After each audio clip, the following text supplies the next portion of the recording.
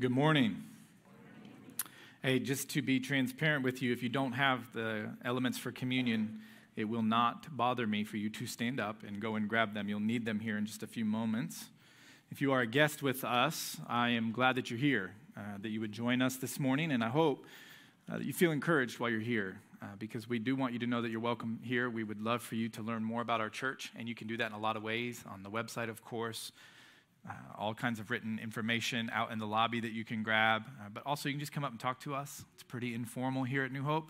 We would love to just answer questions that you have and help you take another step here, getting involved here at the church. If you have your Bible, you can open it to Ephesians chapter 2. Ephesians 2. We began a study of the book of Ephesians at the very beginning of the year, and we're slowly walking through this letter that the Apostle Paul wrote. And today, once again, you'll notice that the reference to the scripture is going to be on the screen, but I'm not putting all of the passage up on the screen from our primary text. And you'll notice that. That's intentional. I requested that we would do that because I would love to see us actually opening up our Bibles together, whether it's on a device or you bring your Bible with you on Sunday morning or you just grab the one that's under the seat in front of you. Just encourage you to find your way to Ephesians chapter 2 as we open up God's word together this morning. I'm going to pray for us and we'll get started. Father, you are so kind. God, we recognize the gift it is to sit together and to open your word and to learn from it. And that's my prayer this morning, that we would learn, that our hearts and our minds would be engaged and changed because of our encounter with your word this morning. We recognize that apart from you, we can do nothing. And so we seek you this morning. In Jesus' name, amen. I don't know if you have memories like this, but maybe you do remember growing up and at some point in your adolescence experiencing the feeling that maybe you don't belong in the family that you find yourself in. I don't know if you had those experiences. You know, is this really my family? Do I really fit in with this family? Because I just don't feel like I am the same as everybody else around me. And you start to feel, man, are these actually my parents? Like, there's no way, right? So imagine with me, engage your imagination with me this morning, and imagine that your parents and you have a frustration. Probably not hard for some of you. Do not even look at the person seated next to you. But imagine there's some tension in the family. And so you, in the midst of that frustration, they've been mean to you. You've probably not responded well to them. You're just frustrated, feeling that, man, I don't even think I belong in this family. And you find your way in the house up to the attic. And you're wandering around in the attic and you find this trunk. It's got dust all over it, and so you kind of clean it up and you realize it's locked. And you find your way into that trunk and you pop it open. And inside the trunk, there's all kinds of different things, but among all of the things that are kept in this locked trunk up in the attic, you find some papers that affirm what you had been feeling the whole time, that you were, in fact, abducted as a baby. You were taken, and you do not belong in the family that you find yourself in at the current time. Now imagine this, as you discover these papers, you read about your birth parents, and your birth mom was a famous singer from France who everybody knew, and your birth father was a Nobel Prize winning author and a famous basketball player. And it hits you. I knew that I was different. I knew that I was special, that I did not belong in this family, and this affirms everything. And so you keep reading on these papers, and you come to find out that these birth parents were extremely wealthy, and they've left you a sizable inheritance for you to enjoy the rest of your life. Now, I know it's a stretch. Some of you are there right now, though, like, maybe it's not. Do we have an attic? But imagine with me what a discovery like that would do in your life. You're up there in the attic, you find the paperwork, you start to read, you start to realize that everything is not as you thought it was. You would be changed forever. You would begin to see everything and everyone in your life different, where you came from, your true identity, the opportunities and abilities that you now believe that you have because of this truth, the resources that are available at your fingertips that you can use now, your future. You would redefine the entire purpose that you had in life. After that day, your life would never be the same ever again. You'd come down the stairs of that attic completely changed forever. Everything new, everything different. But here's the thing, if that were true, what was true about you before you went up into that attic was there before you discovered it. I mean, your real parents, they were your parents even though you didn't yet know it. And when the truth was revealed to you, you realized it was rooted in a history and that you had the DNA to prove that it was true. It was true while it was hidden from your sight, but it did not become true for you until you responded to it. Until you realized that it was true and you made the right response to that truth for it to change everything for you. Now, hold that thought. We'll come back to it in just a moment. But as far-fetched as that story was, I don't think it was hard for you to picture it in your mind. Many of you had no problem, though you may not have had an attic growing up that you could get into for storage. You had no problem picturing that in your mind. You walked up the stairs and heard the creak of the wooden steps, made your way into the attic. You could picture the dust on a trunk. You could picture yourself opening that trunk and finding that paperwork. You could even picture in your mind, with the power of your imagination, the emotions that would flood over you. And some of you are still planning out how to spend the inheritance that you just found. You're still daydreaming about it.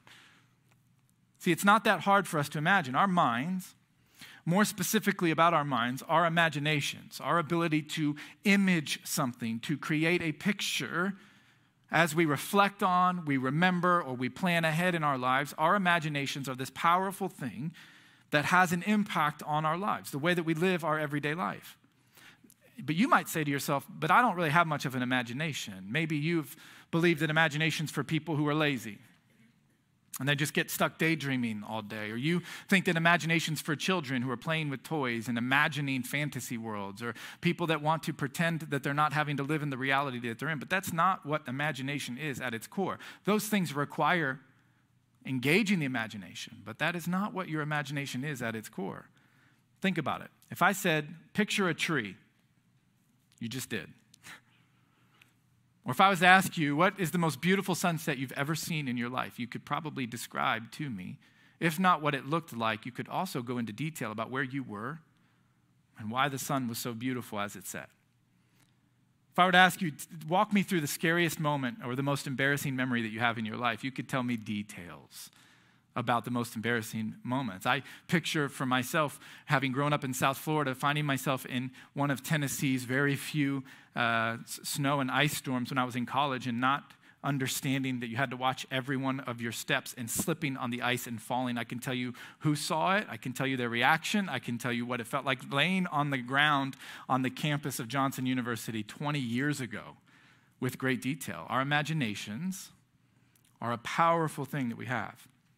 In fact, researchers found that the imagination, as you engage it, if you were to just try to picture the rotating of a shape, when you just do what I just asked, picture rotating a shape in your brain, up to 12 different parts of your brain are engaged while you're doing that. Aristotle said it this way: the soul never thinks without an image. The soul never thinks without an image. And the parts of your brain that are engaged with your imagination are fascinating. And they're influenced by the world that's all around you, creating mental pictures of different things that you've experienced. And while there's quite a bit of the imagination that's still a mystery to researchers and to science as we're trying to understand it better, there are a few things that most researchers will agree upon, mainly that there are three main factors to the forming and engagement of your imagination. One is your environment. So the things that you picture and you see, meaning the environment that you're in right now is forming memories in your brain that you'll be able to recall later on if I were to ask you about this room that we're sitting in right now. Your memories in general. So like we talked about, remembering key events and key things engages your imagination. And then your understanding of just how the world works in general. So if I said picture somebody hitting swinging a golf club, you could picture that because you understand how the physics of that movement work in our world. You understand the different elements, and so your imagination can engage because you understand how the world should work when you're doing that. So what you currently experience gives you the ability to create these mental images. Your memories do, and so does your understanding of how the world works. Now, you might be thinking, dude, what are you talking about? The Bible is pretty clear, too, that God gave us the gift of the mind that we have and the ability for us to engage our imagination. It's a gift, and it's actually, throughout the Bible, we're called to engage our imagination multiple different times in multiple different ways. Let me give you two examples, one from the Old Testament and one from the New Testament. If you'll walk with me in your memory and your understanding of one of the most pivotal stories in all of the Bible, the Exodus. Now, many of us, I say that and you're done for a few minutes. You're like, I already know it. I grew up in church. I know all about the Exodus. But just walk with me just for a minute. God's people have been enslaved to Egypt and Pharaoh and his dictatorship and his rule his oppression for 400 years. All dignity and freedom stripped away from them as they work and labor day after day, enslaved to these people. And God sends Moses, a man who did not want to go at first. And as he and God kind of went back and forth, God made it very clear to him that he needed to go and to set his people free. And so Moses goes and he begins to negotiate with Pharaoh, who's unwilling. And so then there's these plagues that come in. And in your imagination, you can remember them. The plague of the frogs and the hail and the blood. Ultimately culminating because of Pharaoh's unwillingness to work with God's people and releasing them in the death of the firstborn children who lived in homes where blood had not been wiped on the doorpost. We call it Passover. Pharaoh finally relinquishes control of these people and they're released to go free, and Moses is leading them when Pharaoh changes his mind and begins to give chase to these people as they're trying to escape. And they come to the Red Sea and Moses puts his staff in the water and the water separates, miraculously moves away so that the people can walk on dry ground to freedom. A memory in their brains that would be burned with such clarity that they would be able to recall it for the rest of their days. Anybody who had been walking and felt the sand between their toes on dry ground as they walked through the middle of a sea. But what I find most fascinating about this story is God's instruction to his people once they are rescued. They're to set up a memorial, a continued practice where they would engage their imagination and they would remember what God had done in delivering them from slavery. And in Exodus chapter 13, God gives them these instructions to not just the generation who had walked across that sea, but he gives them these instructions to give to the generations that would come afterwards, people who had not personally experienced it. And in Exodus 13, verse 8, he says this, "You're to say this to generation after generation. It is because of what the Lord did for me when I came out of Egypt." What the Lord did for you when you came out of Egypt, well, you weren't there if you're in the generations that would come next, but yet God wants them to remember, to engage their memory, to engage their imagination, and to remember what he had done when he delivered them. Why? Because God's inviting them to imagine themselves into that story. Because the benefits of that redemption, that rescue mission, were theirs to enjoy as well. Well, in the New Testament, there's another rescue that takes place, where God calls us to engage our imagination and to remember as well. And each week we do that as a church. See, on the night that Jesus was betrayed, a lot took place. As a matter of fact, if you read in your Bible, John chapters 13 through 17, that's all that night. And so they're taking in, these followers of Jesus are taking in all kinds of different events and experiences, and they're listening to him teach, and there's just so much for them to learn. And in the midst of it, Jesus gives them this object lesson, if you will. He plants a seed that would be realized later on in their practices. But he gives them something that he wants them to do. He tells them about what's about to take place and how they're to remember it because of the freedom that it's going to offer them from their sins. And so Luke describes this for us. And so if you have the elements with you, we're going to participate in this engagement of our imagination as we remember together. Luke describes Jesus stopping and reminding his disciples about what was about to take place. It's this fascinating interaction.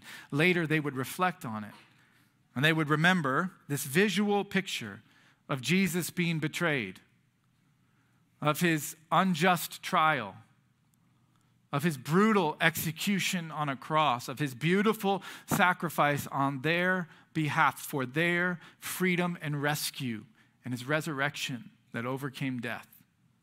And each week, when we gather, we participate in this act of remembering this rescue mission, this freedom that's been offered to those of us who are in Christ.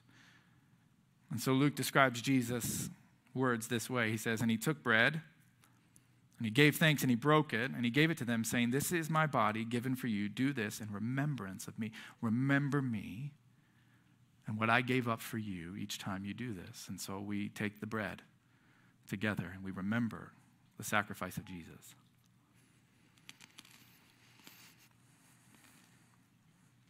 I realized in first service that when I'm chewing, you can probably all hear it pretty clearly. That's great. Verse 20 says this, in the same way, after supper, he took the cup, saying, this cup is the new covenant in my blood, which is poured out for you. Actively engaging the imagination to remember the blood shed for the forgiveness of their sins. And we remember the sacrifice of Jesus every week and the forgiveness that it offers when we partake.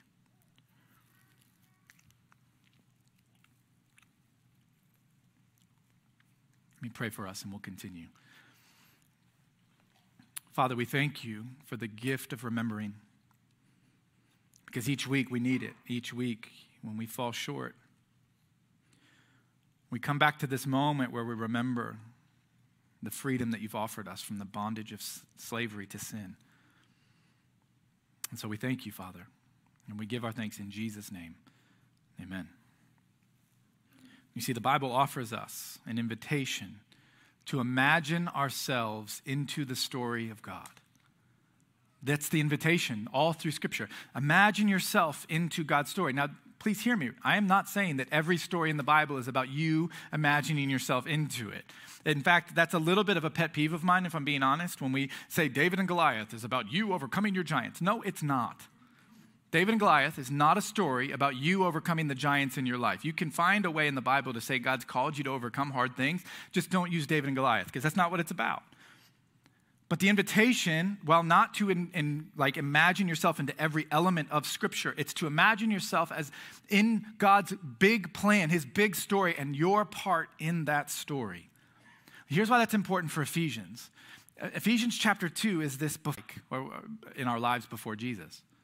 And he describes you were dead in your transgressions. You were completely controlled by your sins. And we talked about that last week. How many of us can recall that with great clarity? I can remember what it was like before I knew Jesus, that I put all of my hope, all of my contentment in things that continued to let me down. Not all bad things, and sometimes they delivered, but it was always temporary. And these things that I thought would give me satisfaction, that I thought would bring me some sort of a peace, they just continued to let me down, and I continued to be disappointed time and time and time again.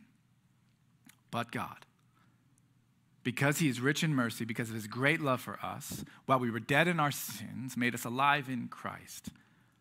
He gave us a whole new perspective. He gave us a whole new life. Everything should be changed as a result. Well, Paul, as he's already done in Ephesians, is going to continue describing the after picture. It's the before and the after. We've seen tons of these pictures all over the place. I'm not going to do this. This was a great opportunity to get Ben back for the birthday stuff. But I decided not to do it, okay? I'm really not going to do it, though I do hope he was watching. It's a before and after picture. The after picture is Jesus has changed everything in your life. He's given you peace and contentment. For many of us, it's lost on us because we take it for granted, or we assume we already know everything. But for Paul, he continually comes back to that truth because he wants us to actively engage our imagination in picturing what our life was like before and after as a result of knowing Jesus. So he's going to continue describing the after picture in the two verses we're going to look at in Ephesians 2, verses 6 and 7 this morning. Here's what Paul writes. And God raised us up with Christ and seated us with him in the heavenly realms in Christ Jesus, in order that in the coming ages he might show the incomparable riches of his grace expressed in his kindness to us in Christ Jesus. Let's break that down just a little bit. He starts out saying that God raised us up with Christ, meaning you were incapable of raising yourself up. You were dead in your sins, meaning your lifestyle before you knew Jesus was going to lead you to eternal death, and there's nothing you could do about it. It's a very humbling thing to come to realize. There's no amount of effort, no amount of skill that you have, no amount of willpower that you can exert on your life to get you from death to life. Now, we pursue a lot of things in hopes that they're going to somehow give us life, and they leave us empty every single time. You were powerless to raise yourself up from death to life. It required something outside of yourself to do that for you, and God is the only one who did that for you. And if you look back in Ephesians 1, so just go back in your Bible from Ephesians 2 back to Ephesians 1 in verse 19, Paul describes this power. He says this, and his in his incomparably great power. I love reading. For us who believe. So this incomparably great power is for us who believe. That power that is available to us is the same mighty strength that he exerted when he raised Jesus from the dead. Meaning the same power that God used to raise Jesus from the dead is the same power that he uses to take us from spiritual death to spiritual life. Keep that in mind. And then he seated him at his right hand in the heavenly realms. Well, that's the first of two times. So he uses it in chapter 1. He uses it in chapter 2. This heavenly realms. What is he meaning? Well, this, again, is an invitation to use our imagination. It's an invitation. It's a picture of heaven. He's calling us to picture what it would be like to have an invitation to sit at the table of God. So two images. Picture that you've been invited to a great dinner. And there's a little name card at your place. I preached a wedding last night. It was wonderful. And at the reception, I went to the table that I was supposed to sit at, and there was a little name card for me. So before I got to the seat, that was my seat. No one else was to sit there. That seat was reserved for me. And though physically I wasn't there yet, all of the rights and privileges of sitting in that seat were going to be mine. And sometimes, not all the time, when you preach a wedding, you get seated at table 1 and released to the buffet first. And that was one of the privileges last night. It was great. When I got to the table, someone had moved me, which won't happen in heaven, but they had moved me over one space. But all the rights and privileges of that seat were mine even before I was sitting in the seat. Or picture it like this. It's like a picture of the Oval Office. Every president who's ever served in that office and sat in the seat behind that desk has had the rights and privileges of that position of president. They've had power, and everyone in the world recognizes who that person is when they're serving in that office, when they're seated at that chair. But here's the thing, even when they're not present in the office, all the rights, privileges, and power that goes with sitting in that seat are theirs, even when they're not physically in the seat. And this is what Paul is saying, is that when we're baptized into Christ, God raises us up, and in that moment, we are given a seat at the table in heaven. And all the rights and privileges, the confidence that comes from knowing that our future is secure, the hope that no matter what happens in this world, that we have something else waiting for us. Those privileges are ours now, even though we're not physically at that table yet. And that spiritual reality is true for us. But he says there's a condition for it. The condition for that reality to be yours is that you are united to Christ. In verse 6 and in verse 7, the Apostle Paul will say, for those who are in Christ Jesus. He repeats himself in both verses. 2 verses, he says it 2 different times. And this is the Apostle Paul's favorite way of describing union with Christ. If you're someone who underlines or highlights in your Bible, I would highly recommend you underline that word.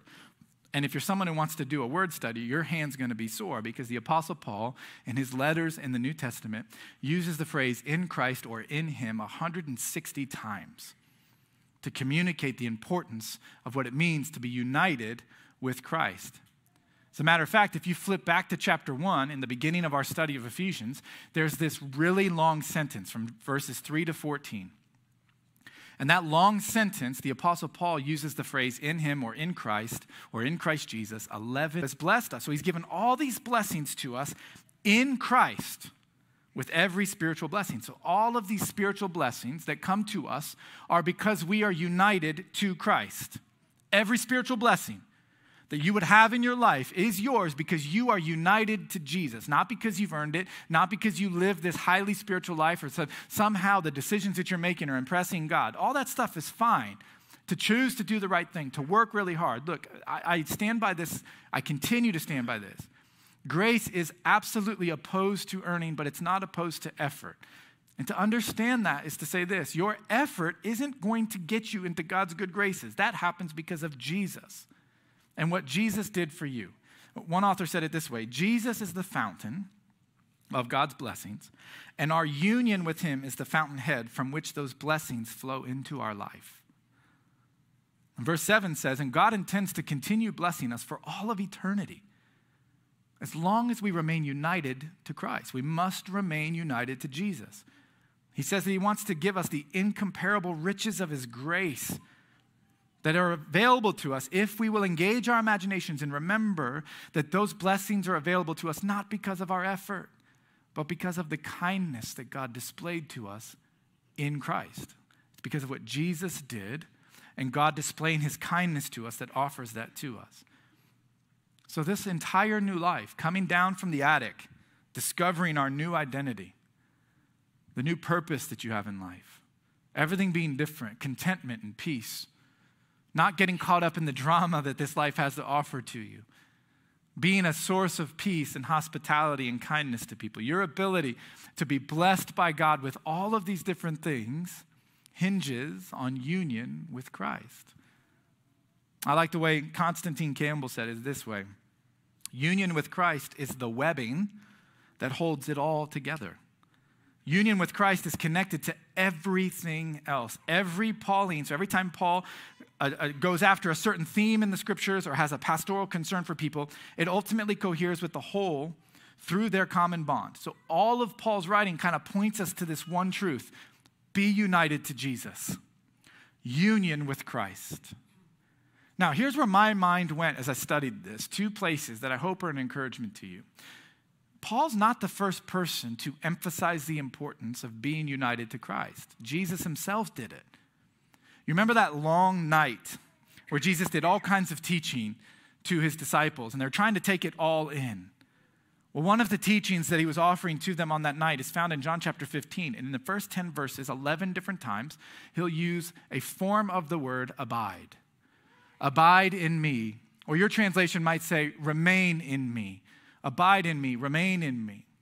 And he gives us this picture to engage our imaginations. And so you picture it. Jesus says, I'm the vine and you are the branches. I'm the vine, meaning I'm the source of life that flows into the branches that gives them the ability to produce fruit. And so then Jesus says, so apart from being connected to the life-giving source that is Jesus, you can do nothing. You can't produce fruit in your life that will honor God. You're incapable of it on your own. No amount of effort, skill, or willpower is going to produce the fruit that God wants to produce in your life when you're united to Jesus. He says, when you try to do that, and boy, do we not crawl down the edge of that branch and try to just staple some fruit on it so it looks all Christian. We learn Christianese, and we only do Christian things, and we promote our perfect Christian life, and we're always trying to be and produce fruit and show everybody, look at my life, and Jesus is saying, that's not the point. See, in John 15, Jesus says, you want to be united to Christ? Here's your job. Stay attached to the vine. Just stay connected to Jesus, and he'll take care of producing fruit in you.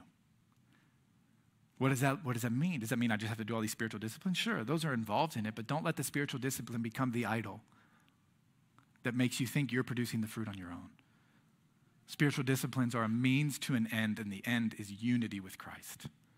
Stay united to Jesus. Well, the other picture that pops into my mind is this image. It's a sailboat. I picture a sailboat. It comes to my mind whenever I think about what it means to follow God. I've only been on a sailboat once, and so let me ask this question. What is it that helps a sailboat move? Because my one time on it, I couldn't do it. And the sailor that was with me, skill matters, and they would tell you this. Skill is vital. You have to have certain abilities and understand certain things about the boat and about the environment that you're in and where you're at and what part of the ocean you're in. All those things matter. But they can't get the boat to move. In order for the boat to move, it requires something outside of yourself that you can't manifest on your own. They need the wind.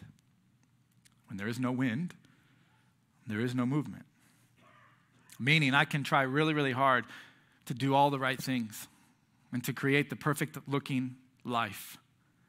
And it can go in the exact opposite direction that God really wants it to go. I can put all this effort into creating this picture perfect, awesome life that everyone envies and looks at and wants more than anything else. And it cannot be moving in the direction that God wants it to move. Now, the skills are important, but they can't get the movement that's necessary.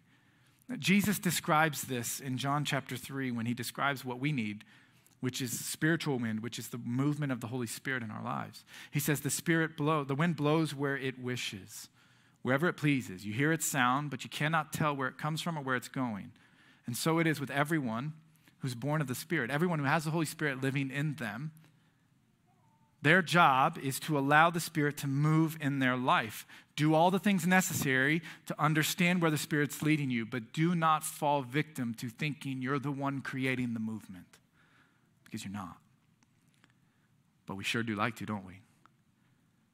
We feel like we've done everything we need to do and we're not getting the movement we want, so what do? We pull out the oars and we put them in the water and we say, God, we need to go this way, Lord. I know you're calling me this way, but God, I just think that I got a little bit of a better plan if we go this way. And I'm doing all the right things, God, let's just go this way. And what Jesus is saying is this: your job's not to put an oar in the water. Your job's to just hold up the sail. Be a sail holder. Stay attached to the vine. Hold up the sail. That's your job as a follower of Jesus. Let him produce things in you and find your deepest joy in being united to him. Let him take care of the rest. So let me ask you this question. Here's the application, because it's hard to put a bow on a sermon like this and just make it really heartwarming. So I want to challenge you to do a little bit of homework this week, a little bit of inventory of your heart. Are you somebody who's living like you have a seat at the table and you know it because of your unity with Christ? Or are you someone who's constantly living trying to earn your seat at the table? Doing more, achieving more, deserving more, to try to impress God when he is as impressed as he will ever need to be in what Jesus has already done for you. Are you experiencing union with Christ? And has the union with Christ really changed your life? I mean, have you come down the stairs of that attic, so to speak, with a whole different view of everything in your life? All the experiences, all the relationships are influenced because of the union you're sharing and experiencing with Jesus. The Bible says that the same power that God used to raise Jesus from the dead is the same power that he uses when you're baptized into Christ. You go down into a watery grave. The old is dead. The old is past. It is gone. And you are raised to walk in the newness of life. Are you walking in the newness of life? Have you actually seen what the union that you share with Christ is producing in the life around you? Let me give you a couple examples. One is coming right after what is at our heart. Let's look at a before and after picture. Money. I mean, really, no, I'm not going to ask you to just give to the church, but just in general, just think about money. Before Christ, money was my greatest source of what? Of peace, contentment, control. That I could rest easier when I knew I had a certain amount of money in the bank. I slept better when I knew that I had saved enough. I was planning for retirement. I could spend money on what I wanted to spend it on. I could go out and buy the things that I wanted to buy. I can go and eat at the restaurants I want to eat at. When I'm living in that, I find myself having more peace than when I don't have it. It's not the result of union with Christ. The after picture: because of my union with Christ, I realize that everything I've been given is simply a gift that I'm supposed to take care of for this season of my life. So when God gives me things, I'm going to steward it. I'm going to steward it well. I'm going to be wise. I'll plan for the future, but the future doesn't hold my hope with money. Jesus has secured my future. The seat at the table is already secured for me. What about your relationships? I mean, really. Before Christ, that image, that picture, you can say that my relationships were all about what people did and gave to me. That's why drama arises in our relationships, because we feel betrayed or we feel like we're not getting what we're supposed to get out of the relationship. I want this and I'm not getting this. And so we place the expectations of our contentment on our spouses more often than not. And if you're not giving me what I feel I need in the relationship, why are we in this relationship? And we see things unravel. Or we place the burden of our ego on our children. So you better live a certain way and represent this family and make me look good. And if you don't make me look good, I'm going to discipline you. And all of a sudden we have tension with our children because they're not doing exactly what we want them to do and making us look the way we want to look. The after picture: now that I'm in Christ, I realize that all the relationships are a gift, that my spouse is a gift that God has entrusted to me to take care of. So my job is to serve, not to be served. That I'm to spend the rest of my life trying to outserve my wife instead of expecting her to serve me in certain ways. And my children, they are a gift for me to raise and to prepare and to send out for God's glory, not my own glory. See, we spend a whole lot of time climbing to the edge of a branch to try to produce false fruit. And we stick our oars in the water and try to redirect the path of our life. And what God is saying In John 15, what Jesus told us, and in John chapter 3, what Jesus told us, in Ephesians 2, what Paul is trying to reiterate from the teachings of Jesus is this: would you just stay attached to the vine and let him produce the fruit? Would you get the oar out of the water and hold up the sail so the Spirit can blow where he wants to blow and produce in you what only he can produce? Let's pray. Father, once again, we thank you. What an incredible gift it is to be invited into your story because of what Jesus has done for us. It can be intimidating and difficult, Father. We can struggle our way through it. But this week, as we take an inventory of our heart, Father, we're asking that you would make clear to us the areas that we really need to release. We need to get the oar out of the water. We need to crawl back and get attached to the vine and stop trying to produce fruit on our own. Would you help us by engaging our minds and our hearts this week, reminding us of the deep love that you had for us. We can love you because you first loved us and sent Jesus to die for us. May that produce in us the life that you've promised for us. And God, we ask you for this blessing in Jesus' name, and all God's people said.